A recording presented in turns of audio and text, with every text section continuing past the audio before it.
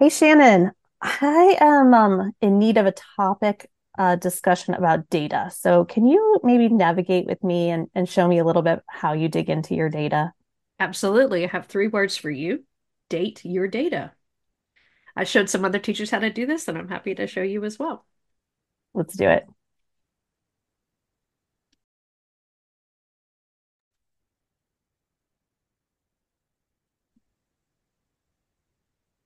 Welcome to the Reading Teachers Lounge. Come join the conversation with other curious teachers as they discover teaching strategies and resources to reach all of their learners. I'm Shannon. And I'm Mary, and together we bring an honest and experienced point of view to the topics we cover to shed light on best practices. Whether you're a new teacher seeking guidance, a seasoned pro looking for fresh ideas, or a curious parent, our community offers something for everyone. So grab your favorite cup of coffee or tea and cozy up in the virtual lounge with us and eavesdrop on our professional conversations. Listen, learn, and immediately add to your bag of teaching tricks. Find what works for your students with us in the Reading Teachers Lounge. This is season 6, episode 11 of the Reading Teachers Lounge. I'm Mary Sagafi, and I'm here with Shannon Betts today. We are excited to dig into data discussions with you. So let's flash back to first and second season of the podcast. Yeah. If you remember, the fourth episode, I think, of our first season was about map data, and I shared a little bit about the workshop that I was teaching the teachers around the local Atlanta area called a Roadmap to Read Map, and it that workshop came about based on my own learning about the test scores because I had a student, I mean, a very thoughtful, very smart student who asked me, like, what does my RIT score mean? I mean, I told him, I pulled him in a little data conference and I'm like, okay, your RIT score is blah, blah. And he was like, what does that number mean? He was like, am I where I should be? Am I above? Am I below? I mean, this is a second grader asking me very thoughtful questions. And I was like, dude, I don't know, but I'll Mm-hmm. get back to you. And that's because that was like year two, I think, implementation of MAP at in my school district. And now I'm 7 years plus into using MAP data. And so I'm a lot further along. But that data conversation with the student like set me on a journey to really understand better what the scores are telling us and making the data become useful and not just Mm-hmm. numbers on a page, because that's what I had done previously. And I mean, that was like year, I think 14, 15 in my teaching career. I mean, I Yeah. had, you know, maybe year 13, 14, but I've been teaching a long time and I would have thought I was a data focused teacher, but I really was just sort of manipulating numbers on a page and I wasn't using them as a teaching informative tool. And I really appreciate that student pushing me forward and took me on a journey to fully, I took some online workshops through MAP. They have like a really good resource section where you can kind of do your own learning. And I took some online webinars as well. And I finally really understood exactly what the MAP data tells us. And I ended up falling in love with the MAP test. I mean, no test is perfect, and no test is, I don't think test, can replace teachers or anything like that, and Right. we need to have formative data as well. But I think as benchmark tests go, MAP is the best one out there that I've seen so far. And I Yeah. like it because it's adaptive and it measures students' achievement based on norm references, so based on other students around the country, but then also it measures their growth. And I just appreciate that so much because having worked with students who were English language learners and who have, typically been the struggling students behind their peers, it's really nice to have a data point that celebrates closing the achievement gap. Because if you're only using a test like Iowa that's constantly just measuring them across grade level and they're never seeing something that's on their level, then it's harder to measure that growth and really students see, like them sort of baby steps getting closer and closer to where they need to be. And MAP really celebrates that. And I appreciate it so much. Yeah. I first of all, I have to commend you because I think that it's kind of a humbling experience, but it's also one of those experiences where you realize how your students make you so much better of a teacher Yes. when they can humble you in that way. And I really like that you really dove into this. I similarly, I think in those very early stages when the MAP test was just kind of early rolled out and we were really focusing on benchmark tests, our district had allowed us to develop our own benchmark tests, which were disastrous. It was really difficult.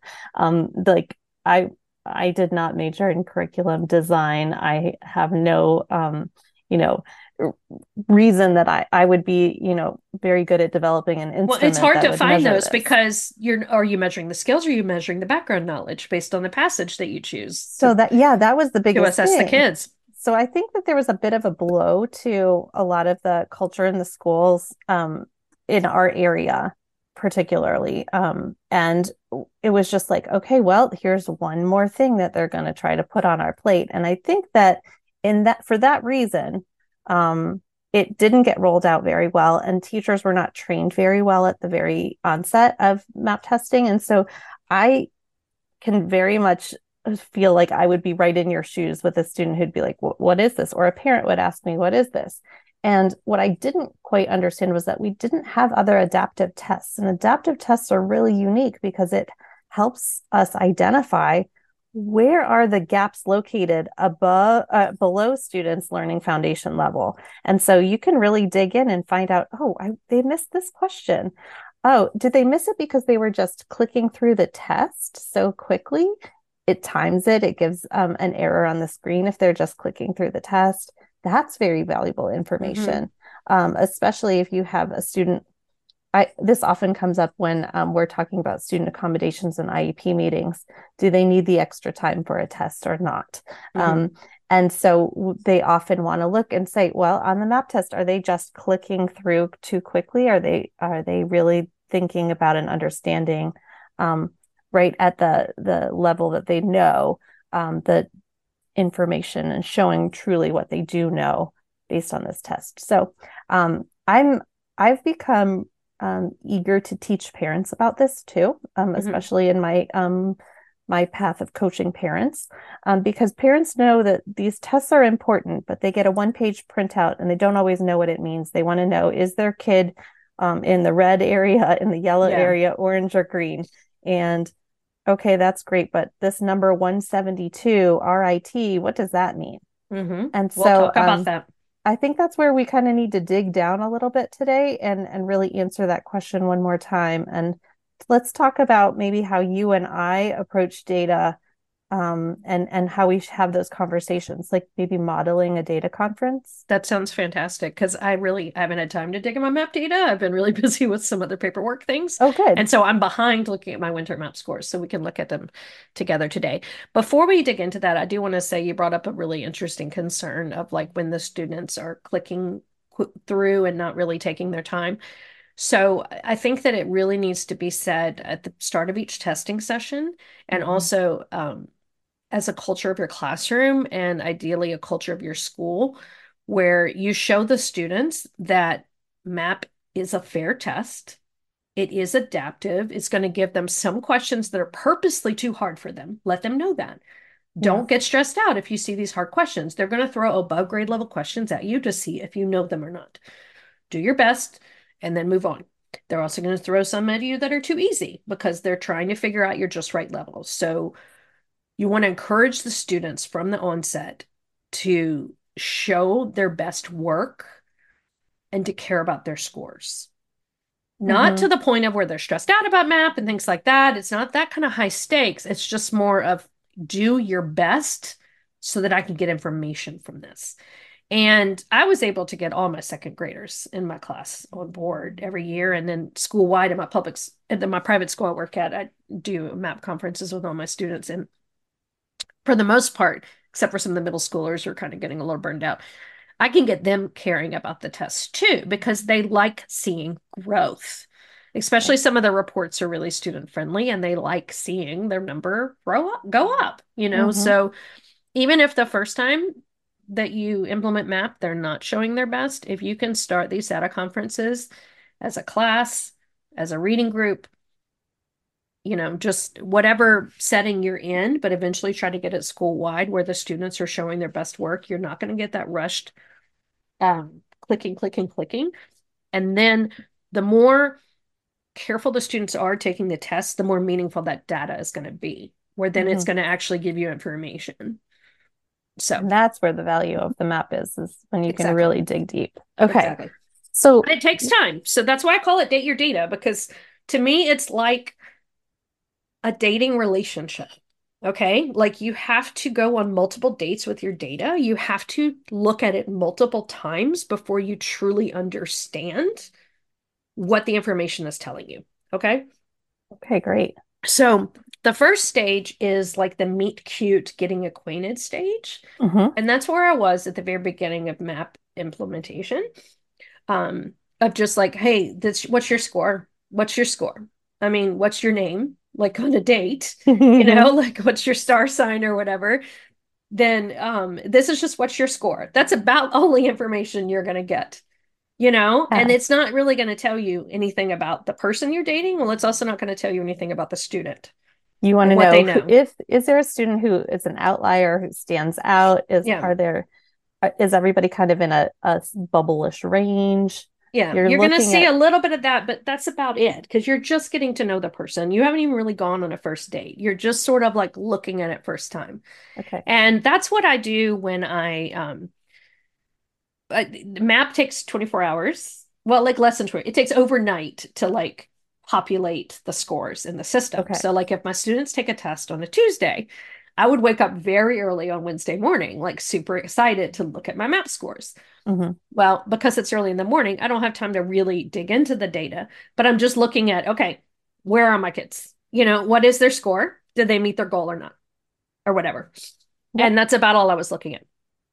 So then I would take other time and I would go on a first date and more dates. And now I'm digging more in the data and I'm looking at, okay, what's the color? You mentioned the color earlier. Hmm. So the color is like Roy G. Biv order, like rainbow order.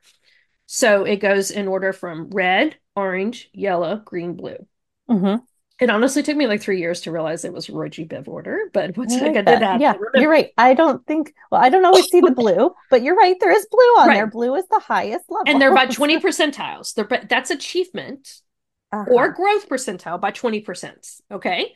Yep. So there's 5 colors, 5 groups of 20. All Yep. right. And so red is going to be 0 to 20% percentile. Yep. Orange is going to be 21st to 40.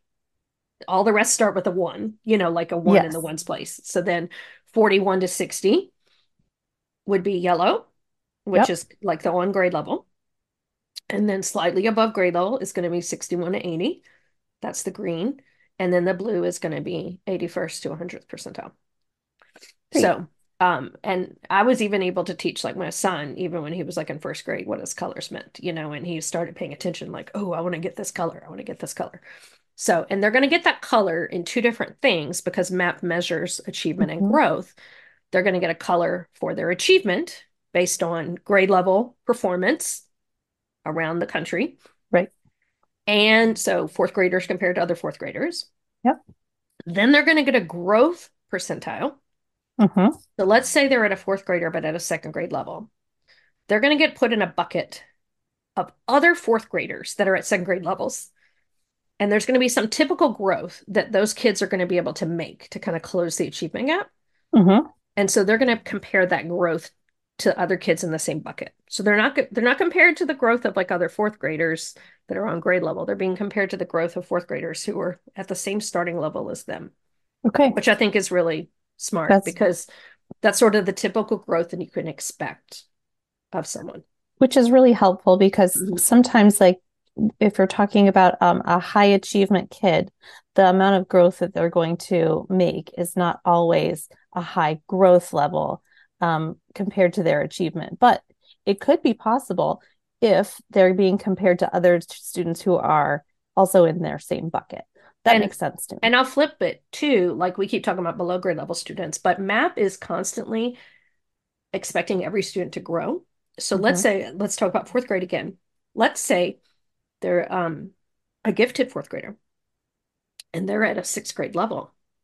Hmm. They're going to expect that student to grow similarly to other fourth graders that are at sixth grade level. Yes. And so they're not going to be content. MAP, when I say they, I'm meaning MAP, is not going to be content with that student staying at the same level. They're going to expect growth from that above grade level student. And so you have to consider that as a teacher. And I do have some suggestions for what to do with that. To expose your students that are above grade level to above grade level work so that they can see some of the content that they're going to be tested on. Great. And I would tell my Yep. second graders who were at like a fourth grade level, like, I don't have time to teach you division, okay? Like, That's right. I'm a second grade teacher, like division's not really in our standards, but I'm going to show you these resources for you to work on division yourself. And I'll take some time with you, like once or twice a week, to kind of review your work, answer any questions that you might have, and kind of guide your own like guided study on these above grade level standards. That's what I did as a classroom teacher. And it really, then I did see growth even in my blue students. That's great. Yes. Because sometimes like high achieving schools can get stuck in that trap where like it's really hard to see growth. Also, the one thing I don't love about MAP, and I'm not quite sure why it is, but the scores are done by it's called a RIT scale, RIT, and the points aren't equal value. Hmm. So under 200, it's easier to gain points. Okay. Okay. So the difference between like a 166 and a 168 is like nothing. Okay. Like a student could get one more question right and get it. Okay. Interesting. Okay. But it's really hard for a student to go from like a 212 to a 214. So like the points Wow. get tighter when you get in the higher. Okay. I'm not sure why. I'm sure there's a ton of research and data that I have not I'm even so glad I you have not just gone told me that far that. into it, but we have to make our upper elementary students understand that. And they'll see it. You'll see it when you look at their goals. Like, if a student is in first grade, they might expect them to make like 12 points growth, Hmm. even from like fall to winter. But if they're at the fourth or fifth grade level and their own grade level, they're going to maybe ask them to make like 2 or 3 points growth in that time. That is And it's very because helpful the information for scale is parents to not know. equal value. So, yeah, I would definitely encourage teachers to help explain and clarify that a little bit more. But I can also see, because I've been in those shoes before, that like sometimes you just are not shared. This information isn't shared with me. So, Mm-hmm. how do you know how to share it? So, that's great. I think that's a really important piece, especially for students who have like started to make a lot of growth and now they're reading. Let's say if we're talking about reading in particular. So now my student is now decoding, but they're really not making as much growth. But we've seen that, in first grade, they made a lot of growth because their decoding scores really, they were able to actually read the content. But now maybe they're having trouble with comprehension. Mm-hmm. And then we can dig down into that a little bit more. Okay, so you're bringing up one more important point, and we're still Yeah. kind of on the second stage of date your data, where Okay. Sorry. like now, no, no, no, we're still in that part. Even the thing I'm about to I'm say still is here. that you're looking at, are they high or low? You're looking at Yes. what's their goal. The other thing you need to understand about the RIT score is that it is it's an average of the subdomains. So sometimes it's Yes. easier to think about with math. Okay, so we'll talk about math and then we'll talk about reading. But so for math, there's lots of different areas of math, right? There's like geometry, there's measurement, there's like numbers, there's algebra. Hmm. Those are kind of the four main domains that are measured in math. It's a little different from younger elementary to upper elementary, but I'm summarizing here. Yep. And those four scores in those subdomains, the students are going to get an equal mixture of questions on those domains. And then they're going to get a sub RIT score in each of those four domains. And then the overall RIT score is an average of those four domains. So the meet cute getting acquainted, what's your RIT score is like actually not a very helpful score Right. because it doesn't actually tell you anything about what they know. It's just sort of telling you the average of like those four sub areas. And the sub areas for reading Well, before you are, go on to reading, I just want to say that like this is what you would see on your family report. So you can still see those four you subdomains on your can, family but I report. didn't know until that student had, and I had that conversation. I didn't even really understand that these subdomains were that important. Right, So, right. So yeah, I do think that that part is really important is to look at mhm. those subdomains. Because like we used to do as grade levels and as a school, we would have to like plot our students' RIT scores and things like that. But like that's really not, I mean, that's just That's putting the numbers on a average. page.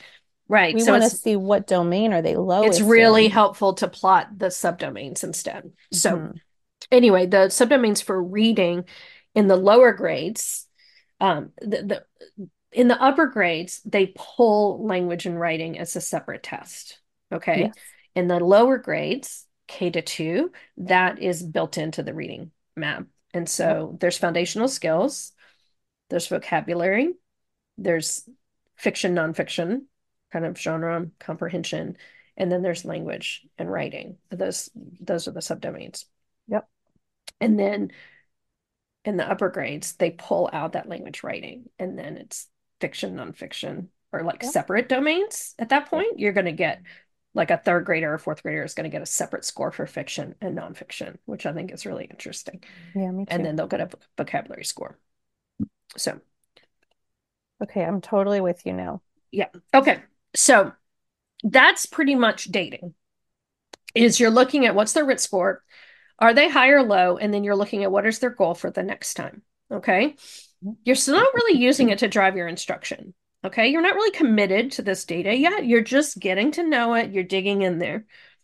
It's going to take another one or two sessions to really dig into the data. And now I'm calling this like dating and going steady. This is the third stage of dating your data. Now you're looking at those subdomains Hmm. and you're going to look at strengths and weaknesses. And what I saw, like, for example, in my second grade class, is that like all of my students had a weakness in geometry. I'm talking like 20 or 30 points lower in geometry than the other areas of math. And then I looked at my curriculum and I said, oh, yeah, well, I only teach the geometry unit in like March, you know? And Yep. so I realized I had to do a lot of spiral review of geometry, add centers in geometry, add some technology modules and practice modules in geometry to keep that knowledge fresh for the students because it was 25% of the test, but we didn't work on it 25% of the time in our curriculum. So, um, and then also when I, well, this is the long-term dating. When I really dug into why they were low in geometry, I was able to make adjustments like super fast. And then my students grew literally like 30 points in geometry after like two small group lessons because Oh, I like wow. drilled down to literally what they were missing. Yes. And then that brought up all my scores. I mean, that brought up my data completely because I fixed That's that what I one want to sub talk about. area. Yeah. So how did you do that? How does that work? And then I'll Okay, share well kind of let's how I let's did it. dig. So let's look through my data. So I'm going to start sharing my screen, okay? Yep. I have a lot of screens open. Okay. Can you see my mouse scores? Um, I do, yes. Okay. So let's go to student profile. Hmm. And who have I been talking about the most? My fifth graders, maybe? I've been talking about a Yeah, lot. I would Okay. say so, yeah. Yeah. So let's look at my fifth grade scores for winter. And we're not going to share student names at all. We will Nope. just share initials and maybe gender. But I'll know who I'm talking about. And let me find the teacher. There we go. I really like the student profile. That's the Hmm. one. MAP has a lot of reports, first off. Um, there's a school profile, which is really helpful. Like the student, I think the student profile was so popular that like now they created a school profile that's pretty similar. And Oh, that's only come out in like the last year or two. But student profile has been my favorite for like more than 5 years now. I call it the mountain one because it's like a line graph and it's got all the colors and it shows their progress over time. And then it's got a lot of clickable areas where you can go from that one score page. Also, because it's a student sheet, you can look at it with the parents during parent conferences. You can look at it with the students on your Chromebook at the small group table, at little data conferences, and you're not showing them, their peers' scores like you would on like a a class report that's got everybody's names on it. We want data to be private Mm. for the students. And so I really like the student profile because you're only looking at that one student's score. So this is my favorite report by far. This is also something that I love recommending if it's possible to pull up at an IEP meeting when you're Yes. going through the progress that a student has made and really digging into it. All right. So we're going to look at two students. We're going to look at one is a male student. He has, I've worked with him for years. He has a disability in writing, Okay. but it affects his reading as well because Okay. and he also is English language learner and has a lot of vocabulary deficiencies. Okay. And then we're going to look at one of my female students as well. Okay. So this student, so I'm on his student profile. So first, what I'm going to do is I'm just going to look at his RIT score to remind myself of what was his fall score and what's his winter score. Okay. Mm-hmm.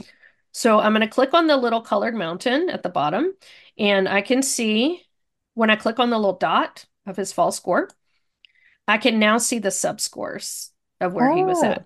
Okay. Great. Okay. Yep. So this student had an average of 184 in the fall, and his literature score was 165. That's 20 points lower than the average. Mm-hmm. So already I'm like, okay, what's going on in literature? And so this is where I'm starting to kind of get some information, and then I'll eventually like go long-term commitment and go into the continuum and look at the actual skills. But Mm-hmm. vocabulary was 185, so that's very close to the average of 184. Okay, so vocabulary, okay. And then informational text 200. The student actually is really interested in background knowledge and things like that. So like that's a pretty good score. Mm-hmm. But then I also can see that an average student in his grade level got a 204, which is 20 points higher than what he got. So Okay. I need to be aware that he's behind. Okay. His And achievement percentile is 11th percentile. 11th percentile. On this. Mm-hmm. Yep. Yep. So, and in the fall, it set a goal for him. I can't see it quite right now, but it set a goal for him of like where he should be in that bucket. Mm-hmm. Let me see if I can click on that real quick. I think. Hold on one second. Okay, I'm going to go to fall. Excuse me.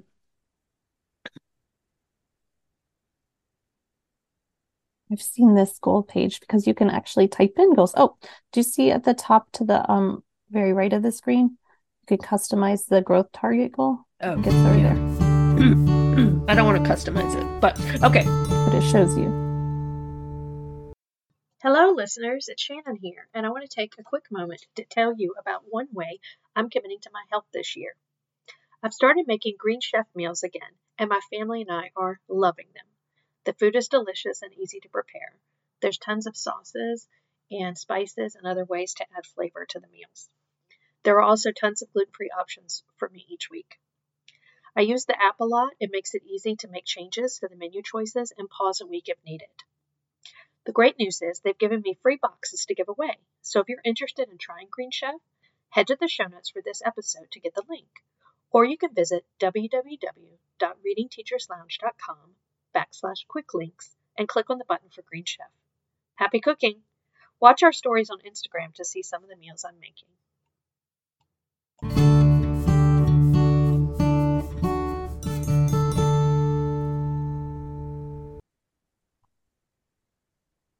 Yeah, normally, I don't know why I'm blanking on this right now.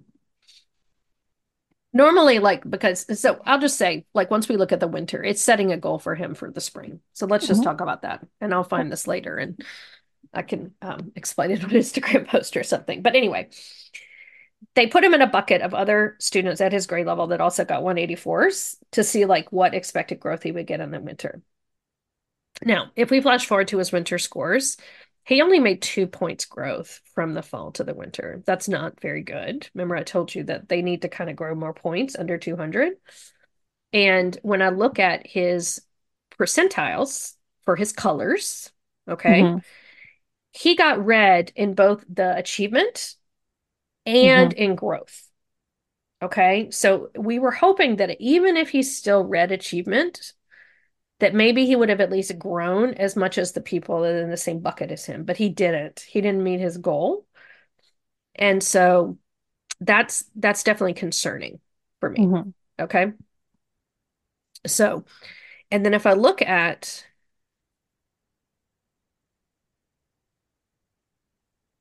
his sub areas, Mm-hmm. so now his sub areas look very strange because if you remember, so now his average is 186. Now his highest sub area is literature Yeah. and his lowest sub area is vocabulary. So like this is very different than what was done Yeah. before. And I will So, say, background, I haven't been able to do a lot of personalized instruction with a student. I'm mostly working on classroom curriculum with them. And so this is assigned to me. This is the first time that I'm really digging this data. As a resource teacher, I need a conference with the teacher about this and show that this student is not making the progress in the sub areas and that these sub areas are kind of all over the place and that I really need to drill down into some missing skills for this student in order to make some progress in for this student. Like I need to, yes, I can help with a little bit of the grade level assignments, but I need to be doing some personalized work for this student because they're more than 2 grade levels behind. correct. Yep. So that's what I would be looking at too. And if Yep. and through my lens too, I want to know, is there a particular area? So his vocabulary score, it didn't change that much, but his Yeah. literature score did drop. So I really want to see, okay, what are those missing vocabulary scores? He's Mhm. not making the growth in that area. So what were the questions that he was able to get right? Where is he developmentally able to start learning, which is really what the RIT score tells us, Yes. right? And so that's why I really like this report because right above the mountain of the colors, you go into instructional areas. I'm sorry, I'm still fighting my cold. So I'm coughing. I'm trying to mute when I do it, but right now I'm talking. So people are going to have to hear my cough. All right. So I'm going to look in instructional areas and it's got it puts the instructional areas according from like lowest to highest. So for this winter score, lowest is vocabulary, middle is informational text, highest is literature. Then Mhm. there's little right direction arrows next to those sub areas. And I can click on those sub areas and that arrow and then find a list of skills. So that's what we're going to do. And it's going to open up like a new window. Mhm. And now I heard in one map training a really helpful an acronym. First off, RIT stands for like some dude's name. Like it's called the RIT scale of like, I told you the numbers weren't like fully equal value, Mhm. but his last name started with R or whatever, and that's the scale is named after him, okay? But somebody that worked for NWEA told me that they think in their mind they call RIT ready for instruction today. Ready for instruction today. Yep. Which I think is really, really cool because Mhm. that's telling you just right. We say those all the time on the podcast. And so RIT shows you what is just right work for this student. And it is making a case. If you are a school that has MAP, then that district is telling you they want you to do differentiation. Even if they're not overtly saying that, they are a school that values differentiation and values meeting the students where they are. And Mhm. so if you're looking for a permission slip of like, okay, but I'm a fifth grade teacher and I don't want to have to go back to third grade standards or whatever. If you have a student that's showing as a third grade level in these sub skills, in these subdomains, you have to meet them where they are, or their MAP score is not going to budge. Yeah, It's Saya, not. again, it's not going to budge because they are not ready to learn at a higher level. Their Yeah. foundation has cracks. You have to fill the cracks of the foundation. Mm-hmm. That is making sure that you are plugging the holes and ensuring they have the skills that they need to start at grade level work. So, yeah, if we're talking about this, I see this student is really ready to develop these skills. Mm-hmm. So they need more support in Well, what's academic. really helpful is like Yeah. let's look at base words and affixes, for Oh, example. sure. It tells me exactly this student needs the prefixes dis, miss, non, im, in, ill, un, re. That's not that many. I No, don't have to teach every prefix out there. that's a small group lesson. I need to work on those prefixes and start there with that student and really get those prefixes strong. In terms of suffixes, it says the student needs less, full, ORER, or IST, EREST. It tells me exactly what they need. In terms of multiple meaning words, it says the student needs context for second grade, third grade, fourth grade, fifth grade, and sixth grade passages to understand word meaning. So I'm going to really have to give a wide range of, working on different grade level passages, maybe from like ReadWorks or something at like a variety of Lexile levels, so we can work on context clues and things like that. And so this is helpful because it'll give you like they definitely tell you like some grade level equivalents, especially when you get to math. It'll definitely tell you some math equivalents, like, oh, they're at a math level in multiplication of like a fourth grader, or they're at a fractions level of a third grader. That's kind of helpful. But Yeah. this will tell you like what I would do is I would go then to if I'm looking for resources for this student, I can go to FCRR and find vocabulary games and other resources, maybe some things for prefixes and suffixes that focus just on those. I'll go in my resource file and just pull out the prefixes and suffixes that they need to work on. And I can give some very specific lessons to help this student. Or what was also helpful, and I've told the students, we're an IXL school. And so what I've told the students for IXL is a lot of times the teacher assigns the grade level IXL assignment. Yeah. And so like this student might get, he's in fifth grade, so he might get fifth grade IXL assignments in vocabulary. And I'll say, okay, that's good. I know your teacher is requiring you that, but in your extra time, or maybe when we're in resource time, let's go to IXL and let's go to second grade, third grade, and fourth grade modules. Those are going to be at a just right level for you. You're going to be able to go much faster in those modules. They're going to fill in some of those gaps. They're going to show you the things that I'm working on with you here. These exact prefixes and suffixes that I'm working with you.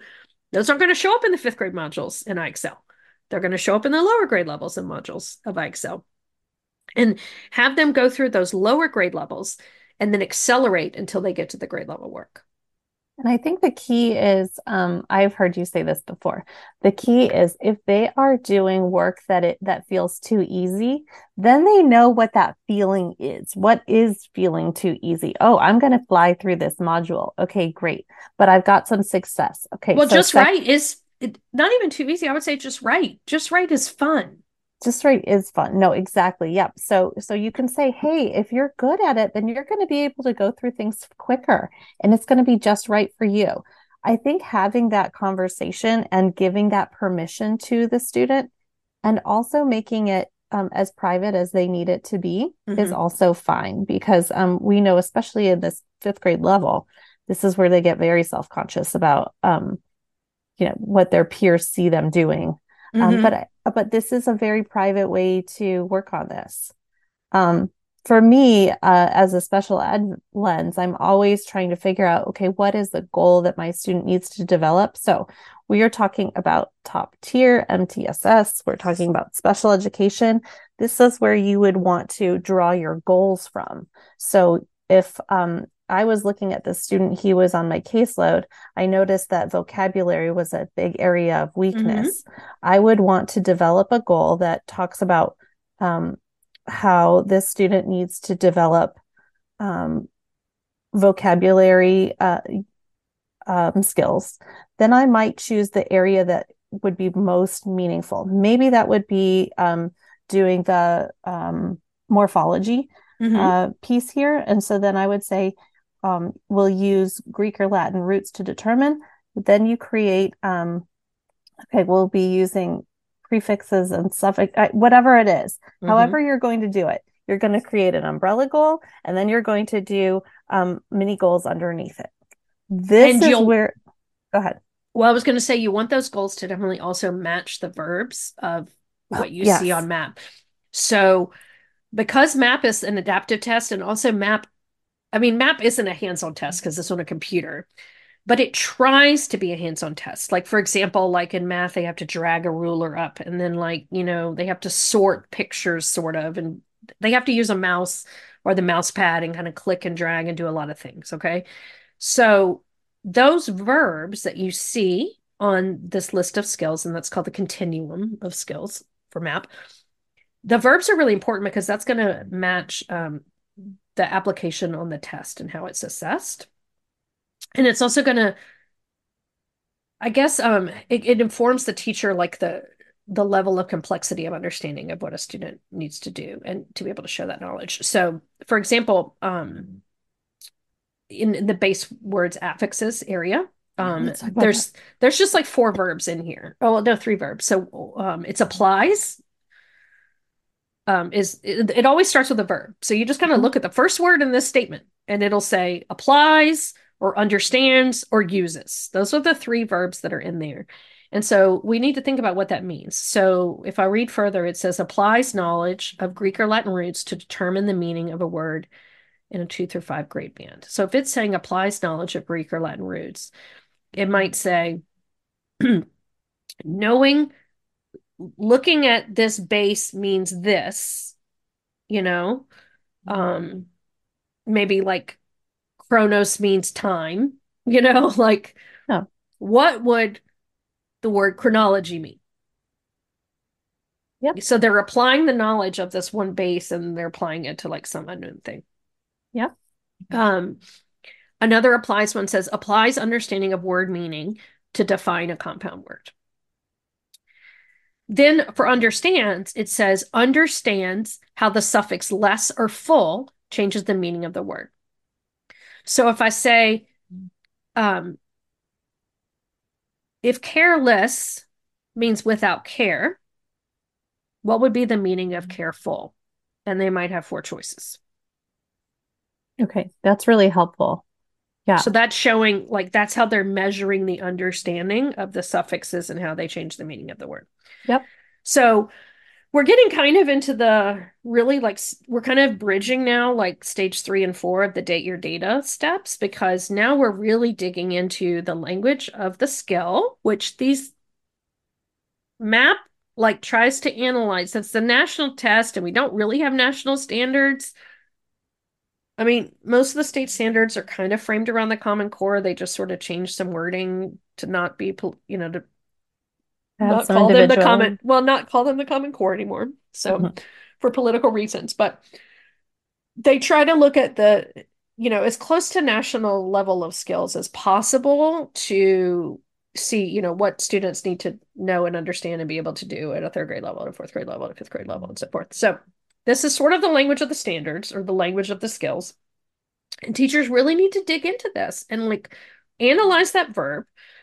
Try to see like, well, how would that question be asked? Once I started looking at this, I would do like exit tickets that were like more similar to how MAP would show it,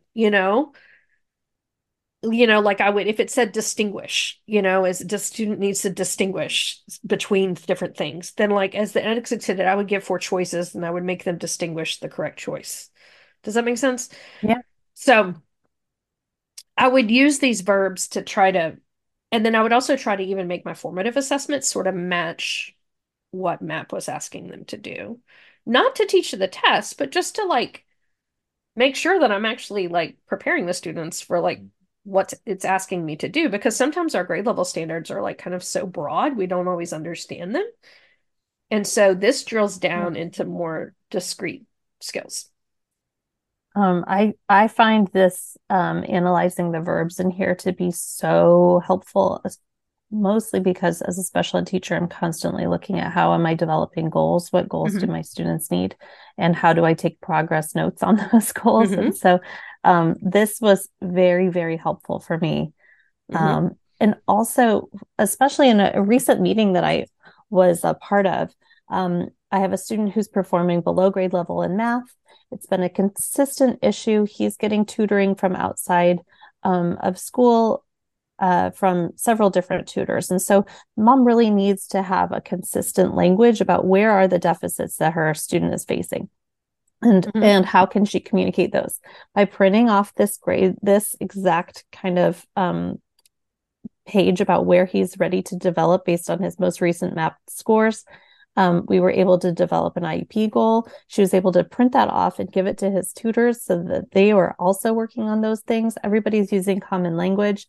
This is where we can be a lot thinking smarter, not harder, especially when communicating with information about students with various teachers. I think this is really helpful. You're not shooting darts in the dark. You're actually looking at a dartboard of some targets. Well, and I think that the other piece about IXL, at our most recent conference for my own children, we found out that IXL and NWEA partner together. And so Mhm.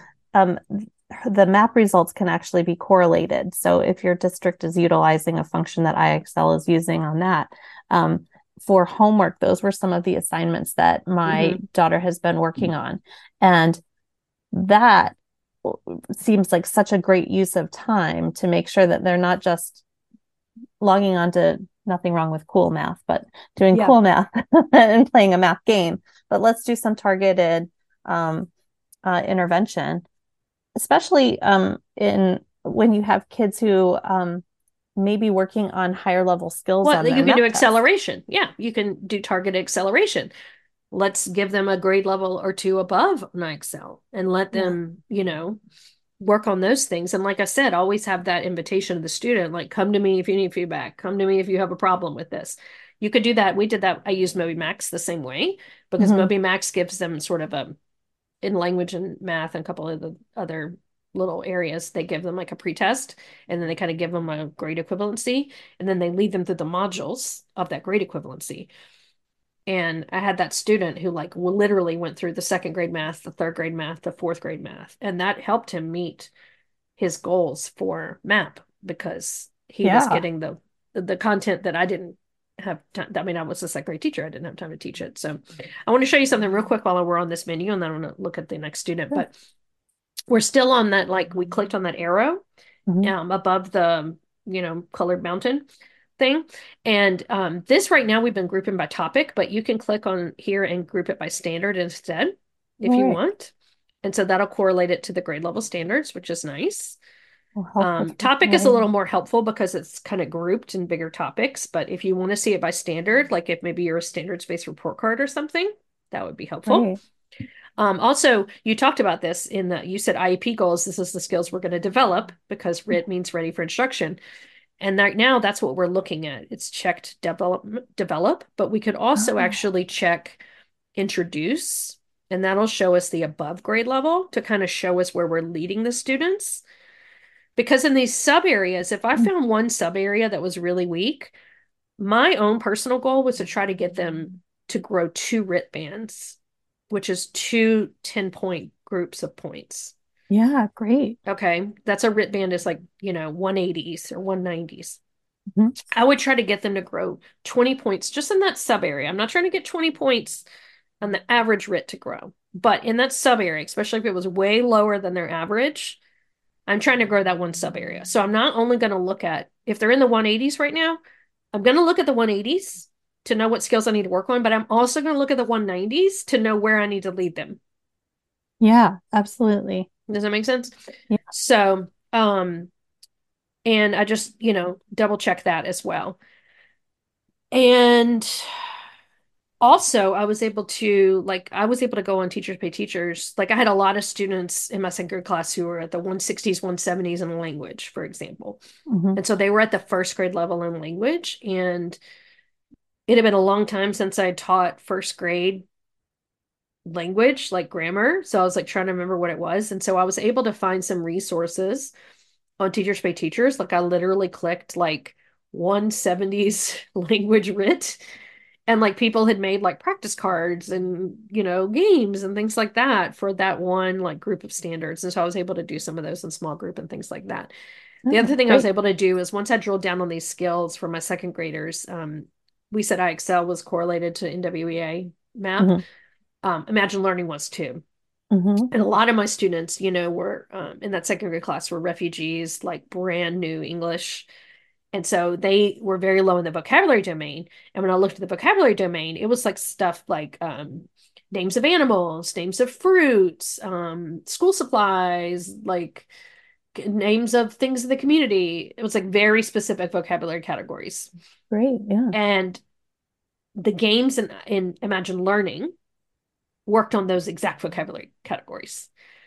And so Wow. I was able to, first off, I could assign those in Imagine Learning. I also just gave the students like morning work time, or when I was with another reading group, I would have them on Imagine Learning.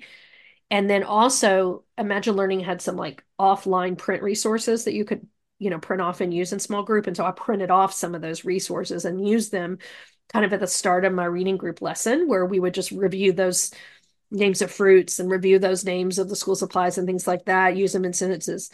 And because I targeted those very specific vocabulary words, I was able to help them grow in that domain. Mm-hmm.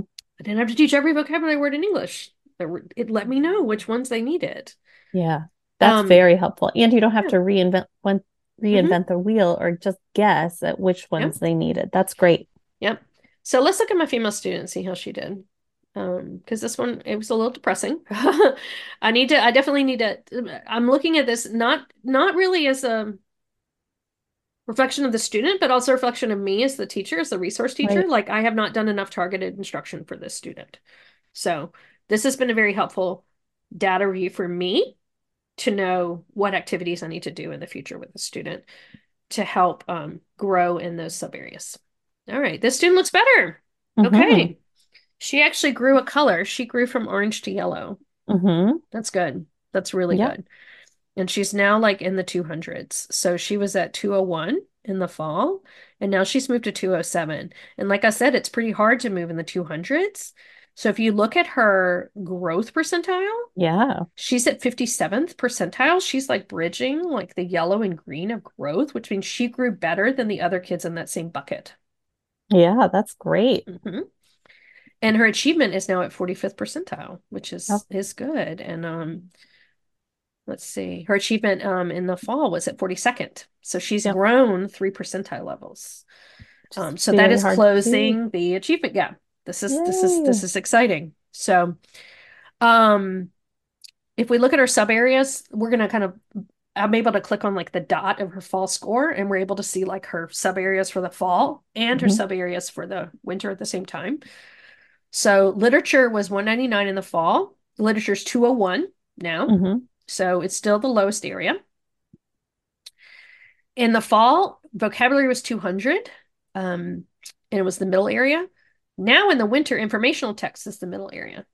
And so vocabulary, she grew 14 points. So she's now 214, and it's saying that's a relative strength. So her vocabulary grew a lot from the fall to the winter. And informational text was a 203 in the fall, and it's a 205. So that tells me I need to really dig into literature.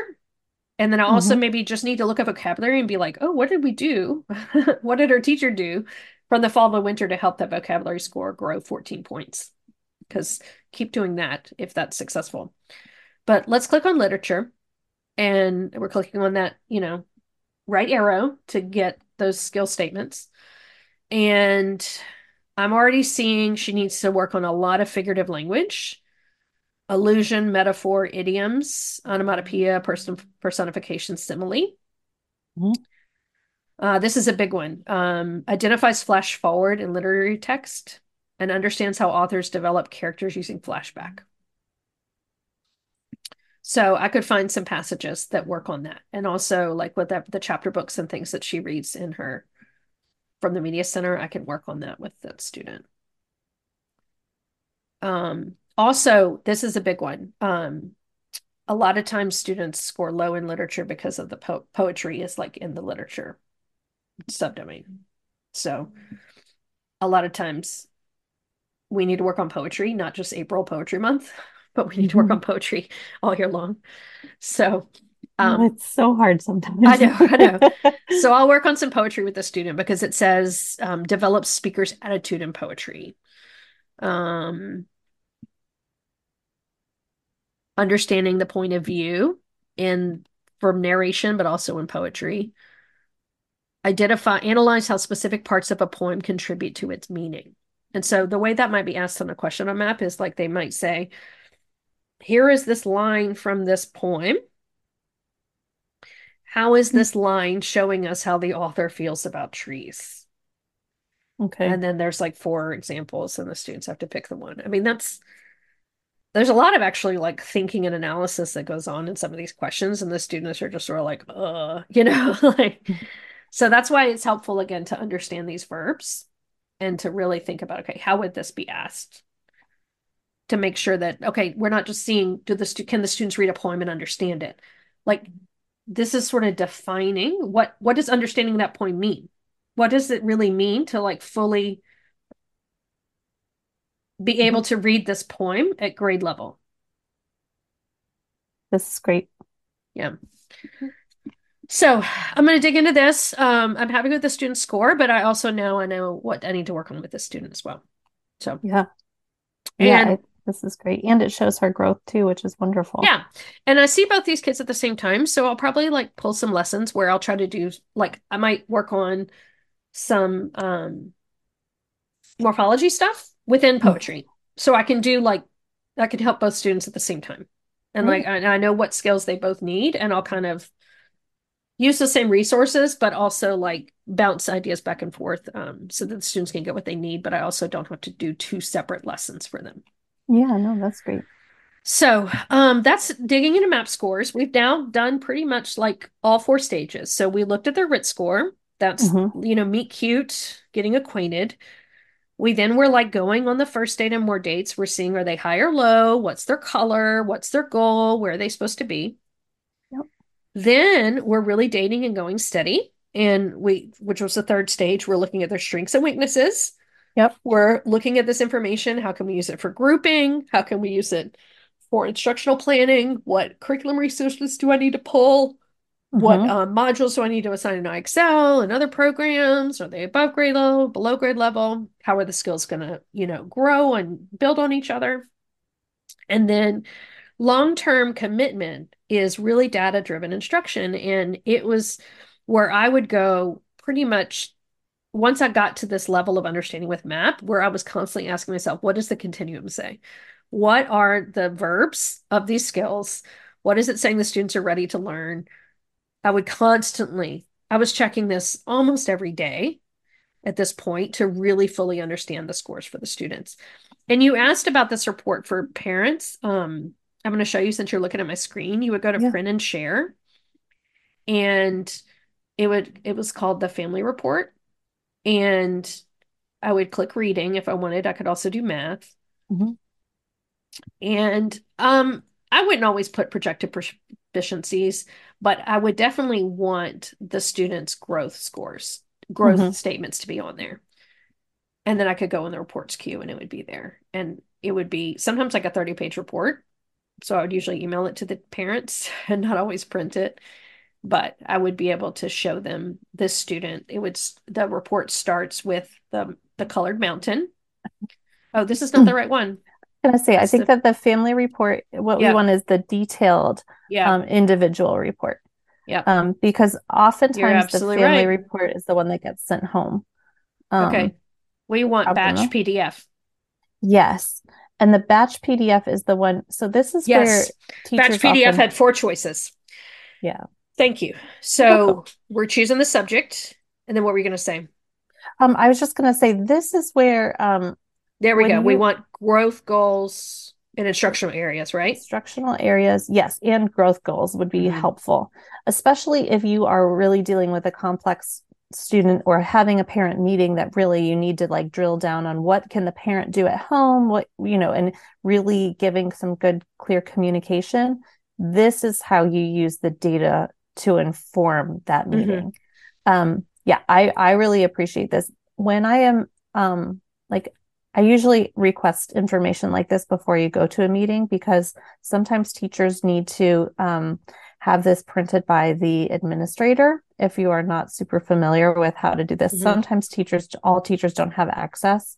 So if you are a parent listening to this, or if you are a teacher, make sure that you really kind of look at this before I wouldn't just pull it out of a meeting in the middle of a meeting. I would really make sure that you're ready for it. Yeah, you would want to have it prepped, or sometimes I would show the student profile during a meeting, and then I would say, okay, parents, this afternoon, I'm going to email you the PDF of this, and you're going to be able to see all these statements on your own. And I think that this is helpful. A lot of times the parents who I'm working with, they want to know, they want to dig in, and they want to know, what is it that needs to be taught? What should I be working on? These are areas, that if you can already have it assigned through IXL, I feel like that is a very easy way to give parents some information so that they can really have an insight as to what is the reason behind working on these skills. Or again, if you are having a tutor and your child is working with another student and they need some really consistent communication, this is a really great way to say, on this date, this is where the student was at. Mm-hmm. And if you are hearing in meetings things like, well, the student was just clicking through, it's really easy to click on the number and see how long it took the student to take that test. Yeah. You can see if they were just clicking through. So there's so much information that we can use that I think in the past has been easily discounted about using a test. Like, oh, it was just one day. He didn't take it that seriously, so we shouldn't really consider that data.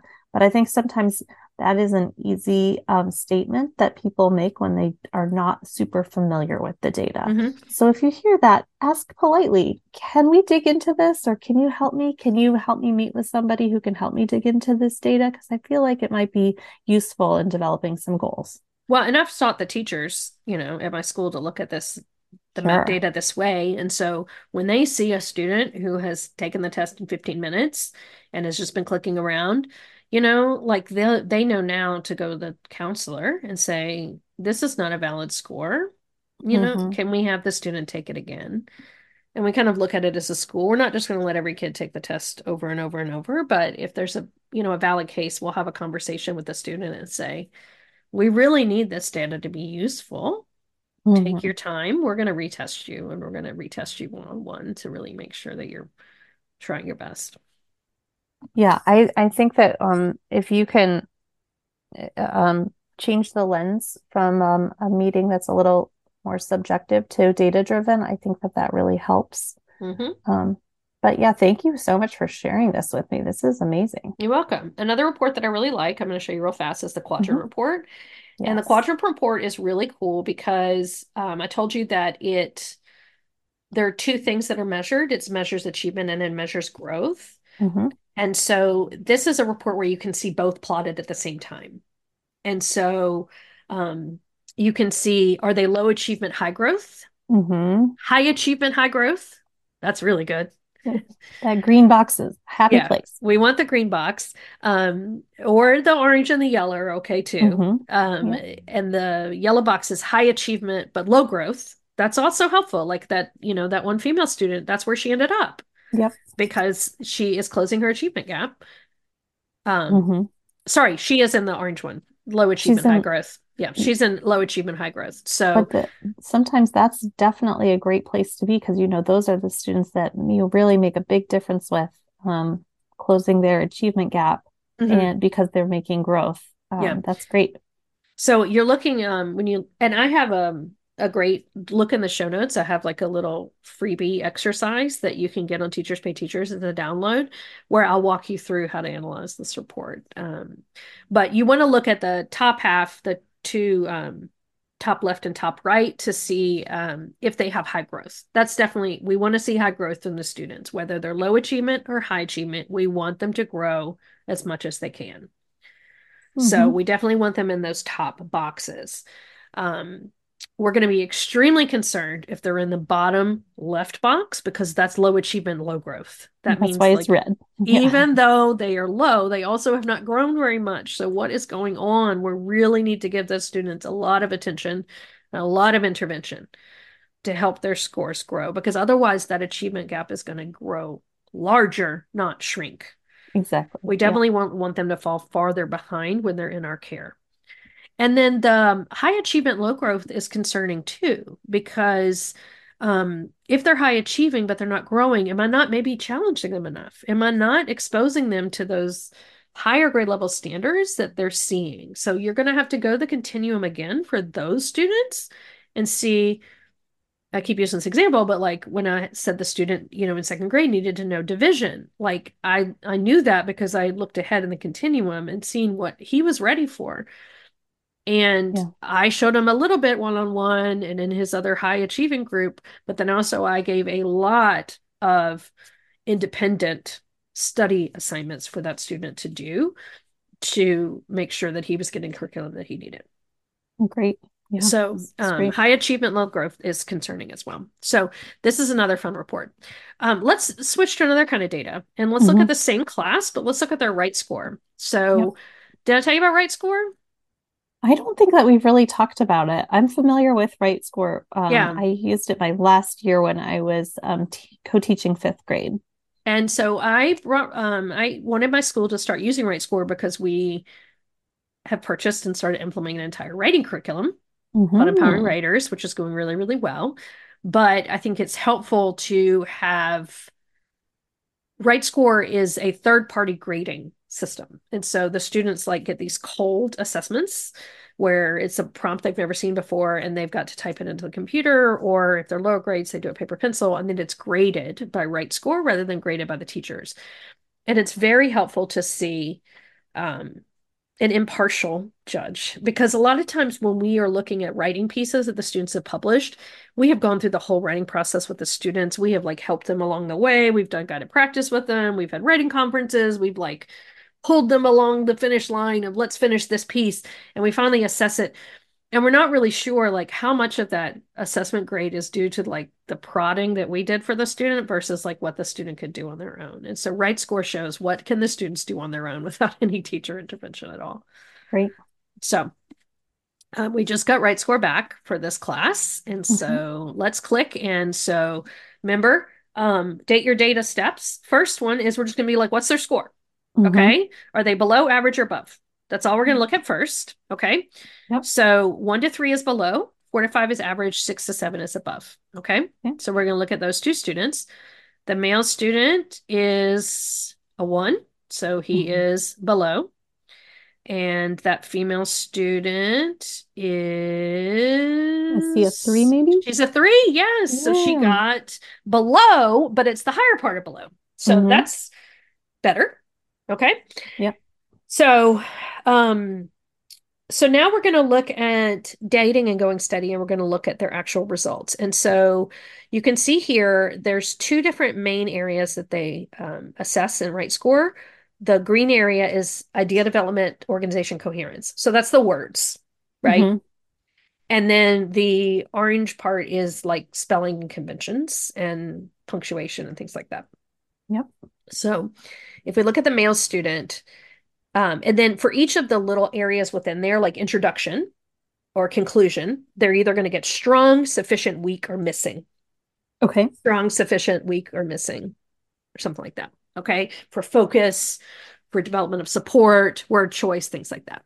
Hmm. So, unfortunately, this male student got missing in introduction, weak progression. Let's just click on his name so we can see it a little easier. Missing conclusion, insufficient transitions, insufficient focus, insufficient development of support, missing attributions, weak word choice. So he really got low in all of the areas of the writing. Hmm. Okay. His Yeah. conventions weren't that great either. So now I'm really gonna dig into I'm not really to the standards yet. This is a little bit harder to look for on this part of the data, but I'm going to go ahead and just, I'm going to view his essay. Hmm. And the prompt for this one was they were supposed to read some passages about adaptations and then explain, I think. Let me see what the student booklet said. Let's just look at it real quick.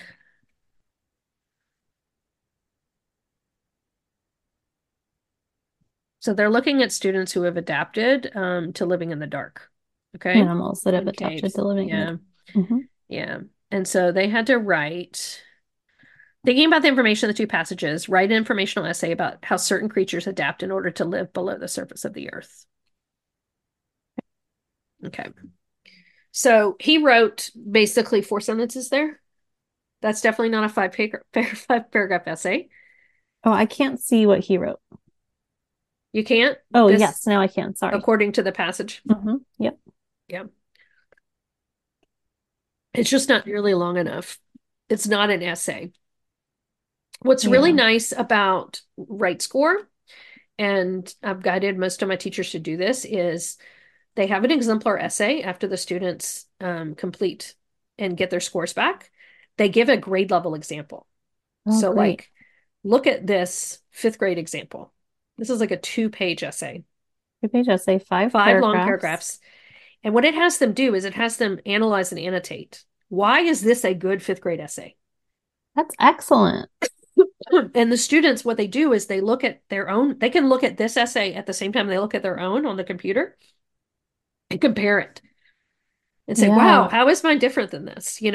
So, and it'll say things like, it gives a little guided practice, like draw a box around the transitional phrases that are used in these paragraphs. Show where the student writer elaborated. Show where the student gave, attributed to a source, things like that. Super. Underline the main idea, topic sentence. And so the students are having to annotate and do a lot of work to really analyze, which is really, really helpful. And then you can dig into the rubrics and things like that. Oh, I'm really glad to know this. I know that they are using this at a couple schools where my students are, and I'm eager to look at this, especially working on developing goals for some students who I know who have weak writing skills or weak language skills, especially.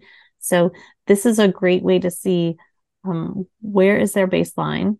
It has a great rubric that goes along with it. But I especially like that they have exemplars so that students know what the expectation is. One of the big questions that I often have of the IEP team is, how does the student know what the expectation is? Because it's all well and good if we write them a really great goal and then we give them a worksheet and say, this is your data, complete this. What is the interim process? What is happening in the in-between? How do we know that do they have a checklist that says, I need to remember my capitalization and my punctuation? I have gone back and checked my own rubric first. Sometimes are you ready for this? Yes. Okay. So blow my mind, Shannon. Yeah, there's a section on RightScore called Teacher Resources. Super.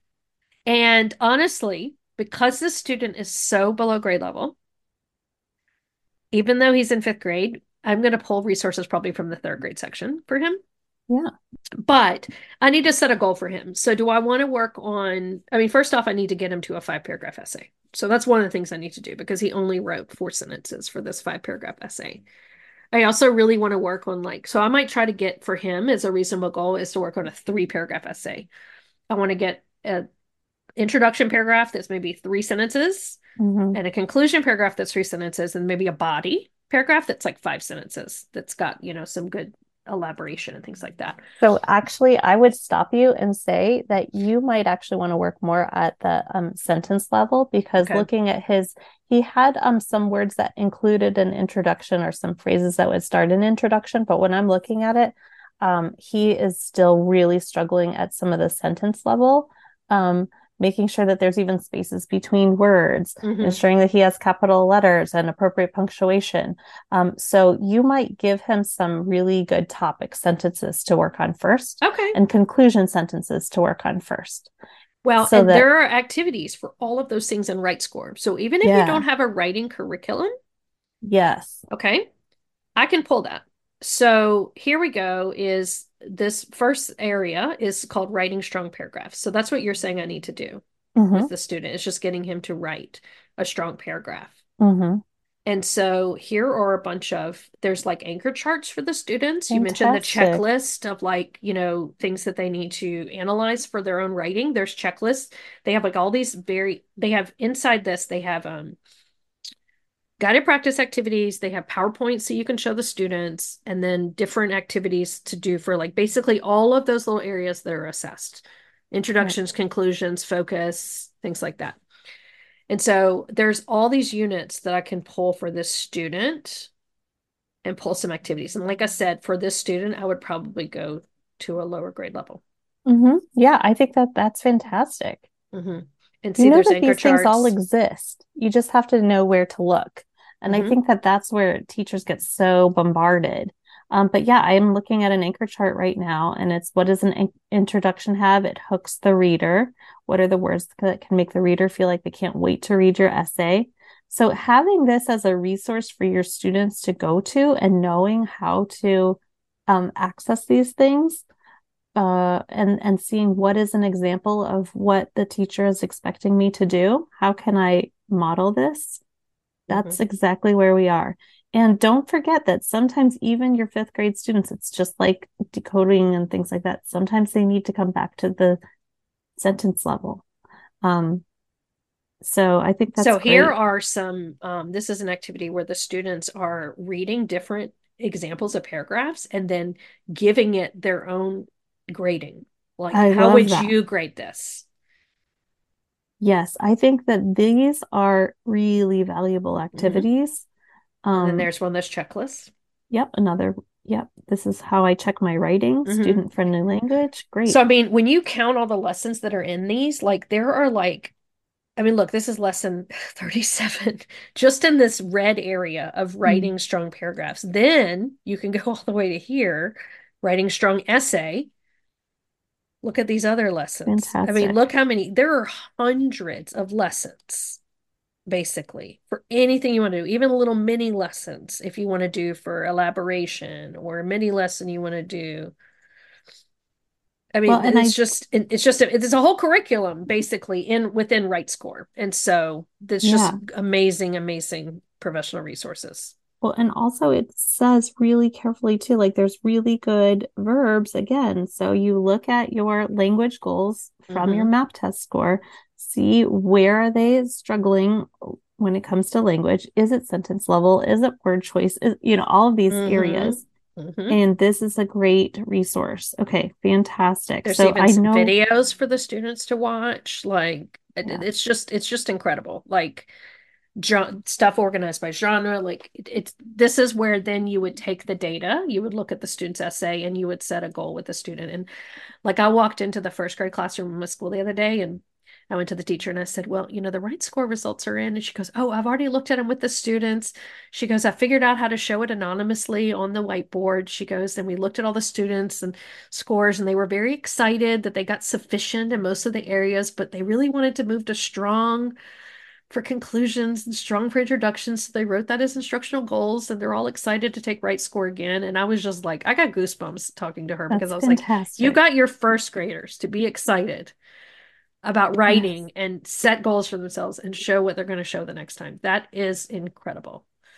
And yes. she can go in these resources and pick a few of those lessons just to beef up her writing instruction if she wants to, if she doesn't have enough curriculum resources already, and Fantastic. work on those specific things. So that's what your data is all about. It's just like looking at the student's scores, getting information from it to make it meaningful, and then making instructional decisions from it.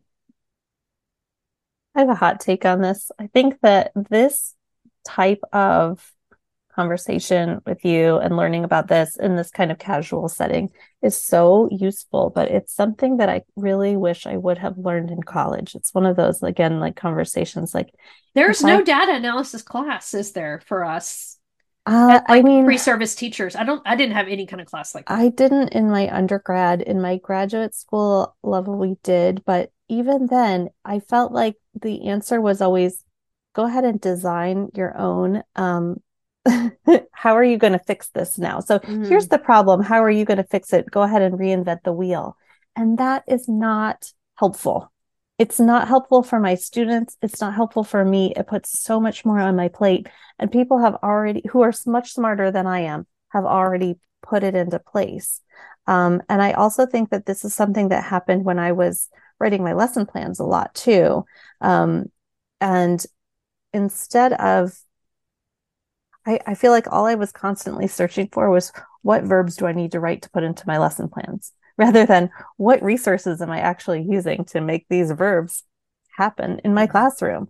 And so it's a hot take, and of course, like my hindsight is a little bit different, but I think that this is really again how you can utilize your resources well and talk with other teachers, open your doors, share your resources, talk about what data means, not scary, not in a punitive way, but how can you make first graders excited about writing? Mm-hmm. That's so great, so beautiful. And I think it's such a quaint little analogy to say that you're dating your data. Like, yeah, I'm gonna take a look at this one pass here's another pass. I'm kind of excited. Now Well, I'm a look what I'm learning. self-professed like data nerd now, I mean, like I Yeah. actually like looking at scores. Like I'm like when a teacher says, "Will you look at my data with me?" I'm like running down the hall, like, how soon can I be Love there? that. Um, but it's because I've learned over time that it really can be useful. And I think I've just sat in so many meetings where I've just filled out these random reports with scores that where it hasn't been useful, that like it's really Yeah. exciting when it becomes useful. And again, it's not teaching to the test. Like I've never felt like I've like explicitly like prepared students for the test. I mean, I'm preparing them for life. I'm preparing them to live a literate life Yes. and to be a productive citizen in person in the world.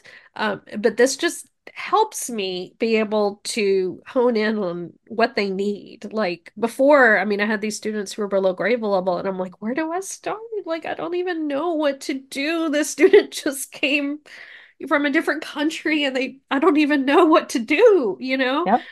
And I was able to show movement in their map scores. Even though I couldn't get them to grade level work by the end of the year, I was able to really show, like hone in on like maybe the kindergarten things that they were missing and the first grade things they were missing so that then maybe the next year the teacher could work on the other grade levels. That's So really helpful. This is valuable for me. I really well, like this. this was a long one, so I think we need to end. I think Just so because too. maybe not everybody else is a data nerd like us. We'll post But on if you are, Instagram. you're our Yeah. people. Well, definitely check the show notes for the resources that we share in our show notes. We have the Date Your Data like guiding questions as a handout that you can download. And then also that map quadrant report analysis that you can download as well. And we'll also put on Instagram like some of the visuals, like, not with student identifying information, but show some visuals of some of the things we talked about. Yeah. And I was prepared to talk about some of my data too, but I think this is super valuable. And I think no matter where you are working with students on any spectrum, high, low, middle, this is really useful. Well, So, what are you going to do? Like, how are you going to dig more into your data after so this? to be perfectly honest, what I really wrote down was that I need to check out the right score for a third grader that I'm working with. Okay. She has just completed a psychological evaluation through a private evaluation. We know that she has dyslexia and some dysgraphia, and I know that language processing is an issue, but she hasn't completed all of those tests yet. What I really want to know is what can she write at school? So what does her write score look like? What are some of those samples? Does So she when have I a meet, Clever login? yes. Okay, then she can log in on Clever with you. Like put her on Oh, a great. computer and have her log in on Clever, and then you can actually see her prompt. Ooh, awesome. Okay. And Yeah, she'll I be able can. to I think she can look at the exemplar essay from her end too. I've had the students log in. Sometimes I love standing over the shoulder of students and logging in as them or seeing how they log in because I want to see what it looks like from their end.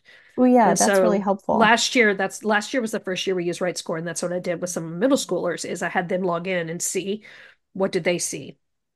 That's what I want to do next too, because if I can utilize any lessons that are already there for her, I will Uh-huh. use those because I love to use a similar language. So that is one thing that I've been really curious about because I haven't seen a whole lot of her work from the classroom and what that looks like. So I'm curious to see. And now I know that there are some resources that are common resources that I can utilize here in tutoring as well as um, share with her teacher and have her use in the classroom. And you use Writing Revolution resources as well, right? So you were Yes. saying when you were recommending to me like the sentence level, Yeah. I was remembering we had just finished reading Knowledge Gap, and there's a whole chapter about the Writing Revolution and Knowledge Gap. And so Yes. I need to finish reading the Writing Revolution now that I've finished reading Knowledge Gap and look at what I need to work on at the sentence level with that fifth grader. Yeah. And a lot of it is, you know, I think sometimes we miss out on the syntax and the semantics. And I think Mhm. that, making sure that they really are understanding like the structure of the sentence. What is that actually asking of them? So I'm digging deep into this. She's a new student to me, so I'm still learning a lot of information about her. So this is really exciting to me because I feel like I've spent such a long time focusing on getting students to learn to decode because I have a short amount of time in a tutoring session with them. But I feel like I can really stretch and provide resources for the parents and teachers if I can dig into some of these resources. So just another way to support. Oh, while you were just talking, I was having an idea too that, I'd already said I was going to be doing some different things in reading with that 5th grade group. So after I do the reading passages and the morphology work with them, I need to follow that up with writing. Just like Wiley Blevins told me, like, put books in hands and pencils in hands as much as you can. That's when the movement happens. So after we maybe do a class period where we're working on those different kinds of literature and working on the morphology and things like that, now I'll have them work and apply as a response to literature some of the writing things. I'm telling you, the most growth that can be made is when you give the students the chance to apply what they know. And then I'm working on multiple skills at one time. I mean, exactly. in a 2-class period activity, I can be working on the skills that were identified on MAP and some of the skills that were identified on Right Square. Look at you, so efficient. Yep. Well, I need to find time to pull these kids and be able to work with them. Oh, that's the hardest part sometimes. But yeah, no, this has made me really excited. And additionally too, like I'm gonna start doing some more goal writing when I'm preparing for IEP meetings, when I sit down with parents to prep, because sometimes there are some areas that we're a little bit more concerned about than others. And so I feel like being able to pull those MAP test scores and look at the individual report, that's so helpful. So thanks for all this. Well, we're recording this mid-season, so when we do our season closer episode, let's chat and see what we've, let's catch up and see what we did. Yeah, I'll share with you some of the data because I also keep the mid-year data. That's what I was going to share today, but I think let's find out some more. So cool. Thanks for chatting with me. Anytime. All right. Cheers to the Reading Teachers Lounge. Thanks for joining us for this long, if you made it to the end of the episode.